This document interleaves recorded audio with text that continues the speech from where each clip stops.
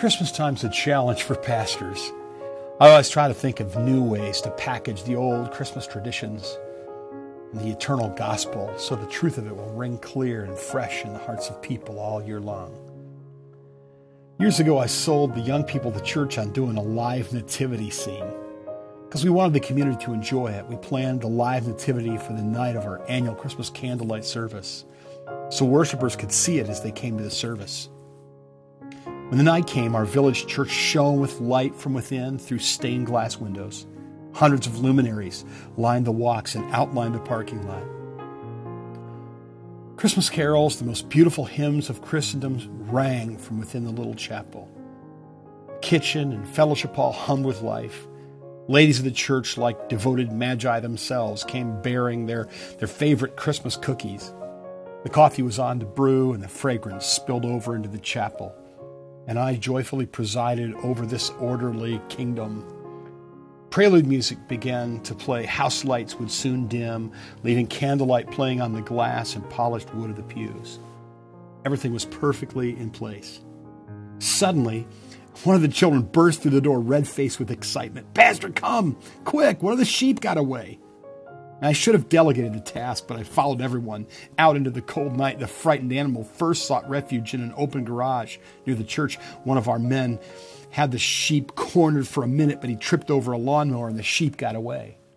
Frantic, the animal shot across the road into the cemetery behind the Methodist church. Mary left her doll and gave chase. 12-year-old husband Joseph followed, losing his beard and the bath towel that had been wrapped over his head. Wise men dived at the runaway sheep without a hint of dignity, cardboard crowns rolling in the snow. And the shepherds, they were exposed quickly as the impostors that they were. Worshippers arriving were treated to an amusing display. Traffic clogged in front of the church, and finally, mercifully, one of the men valiantly dove and tackled the sheep toward the back of the cemetery. He wrestled it into the back of Mike Hammond's pickup truck. The service began on time, though there was a buzz of excited amusement. Our intent was to stimulate reverent thoughts. We succeeded in amusing everyone, but came well short of inspiring anyone.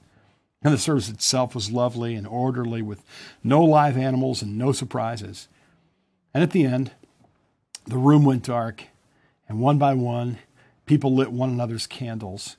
Families stood together and sang. Children's faces were bathed in candlelight.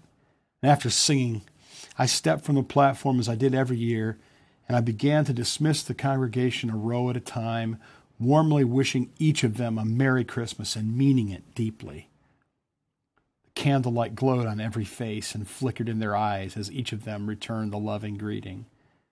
Finally, the auditorium emptied, and with my candle still burning, I stepped out into the night and stood and I watched until the last car drove away. And I was left with my candle on the front steps of the church in the quiet. I hated to put out my candle. The moon and stars sparkled on the snow. A few hours before, it was a noisy scene of chaos, and now it was silent, peace restored. At Christmas time, our best plans often erode into chaos and confusion. When that happens to me, I try to quiet my heart and center my affections on Christ. He is the Prince of Peace, and he has a powerful way of restoring order and tranquility wherever he's welcome. May the Prince of Peace rule in your heart and in your home this Christmas.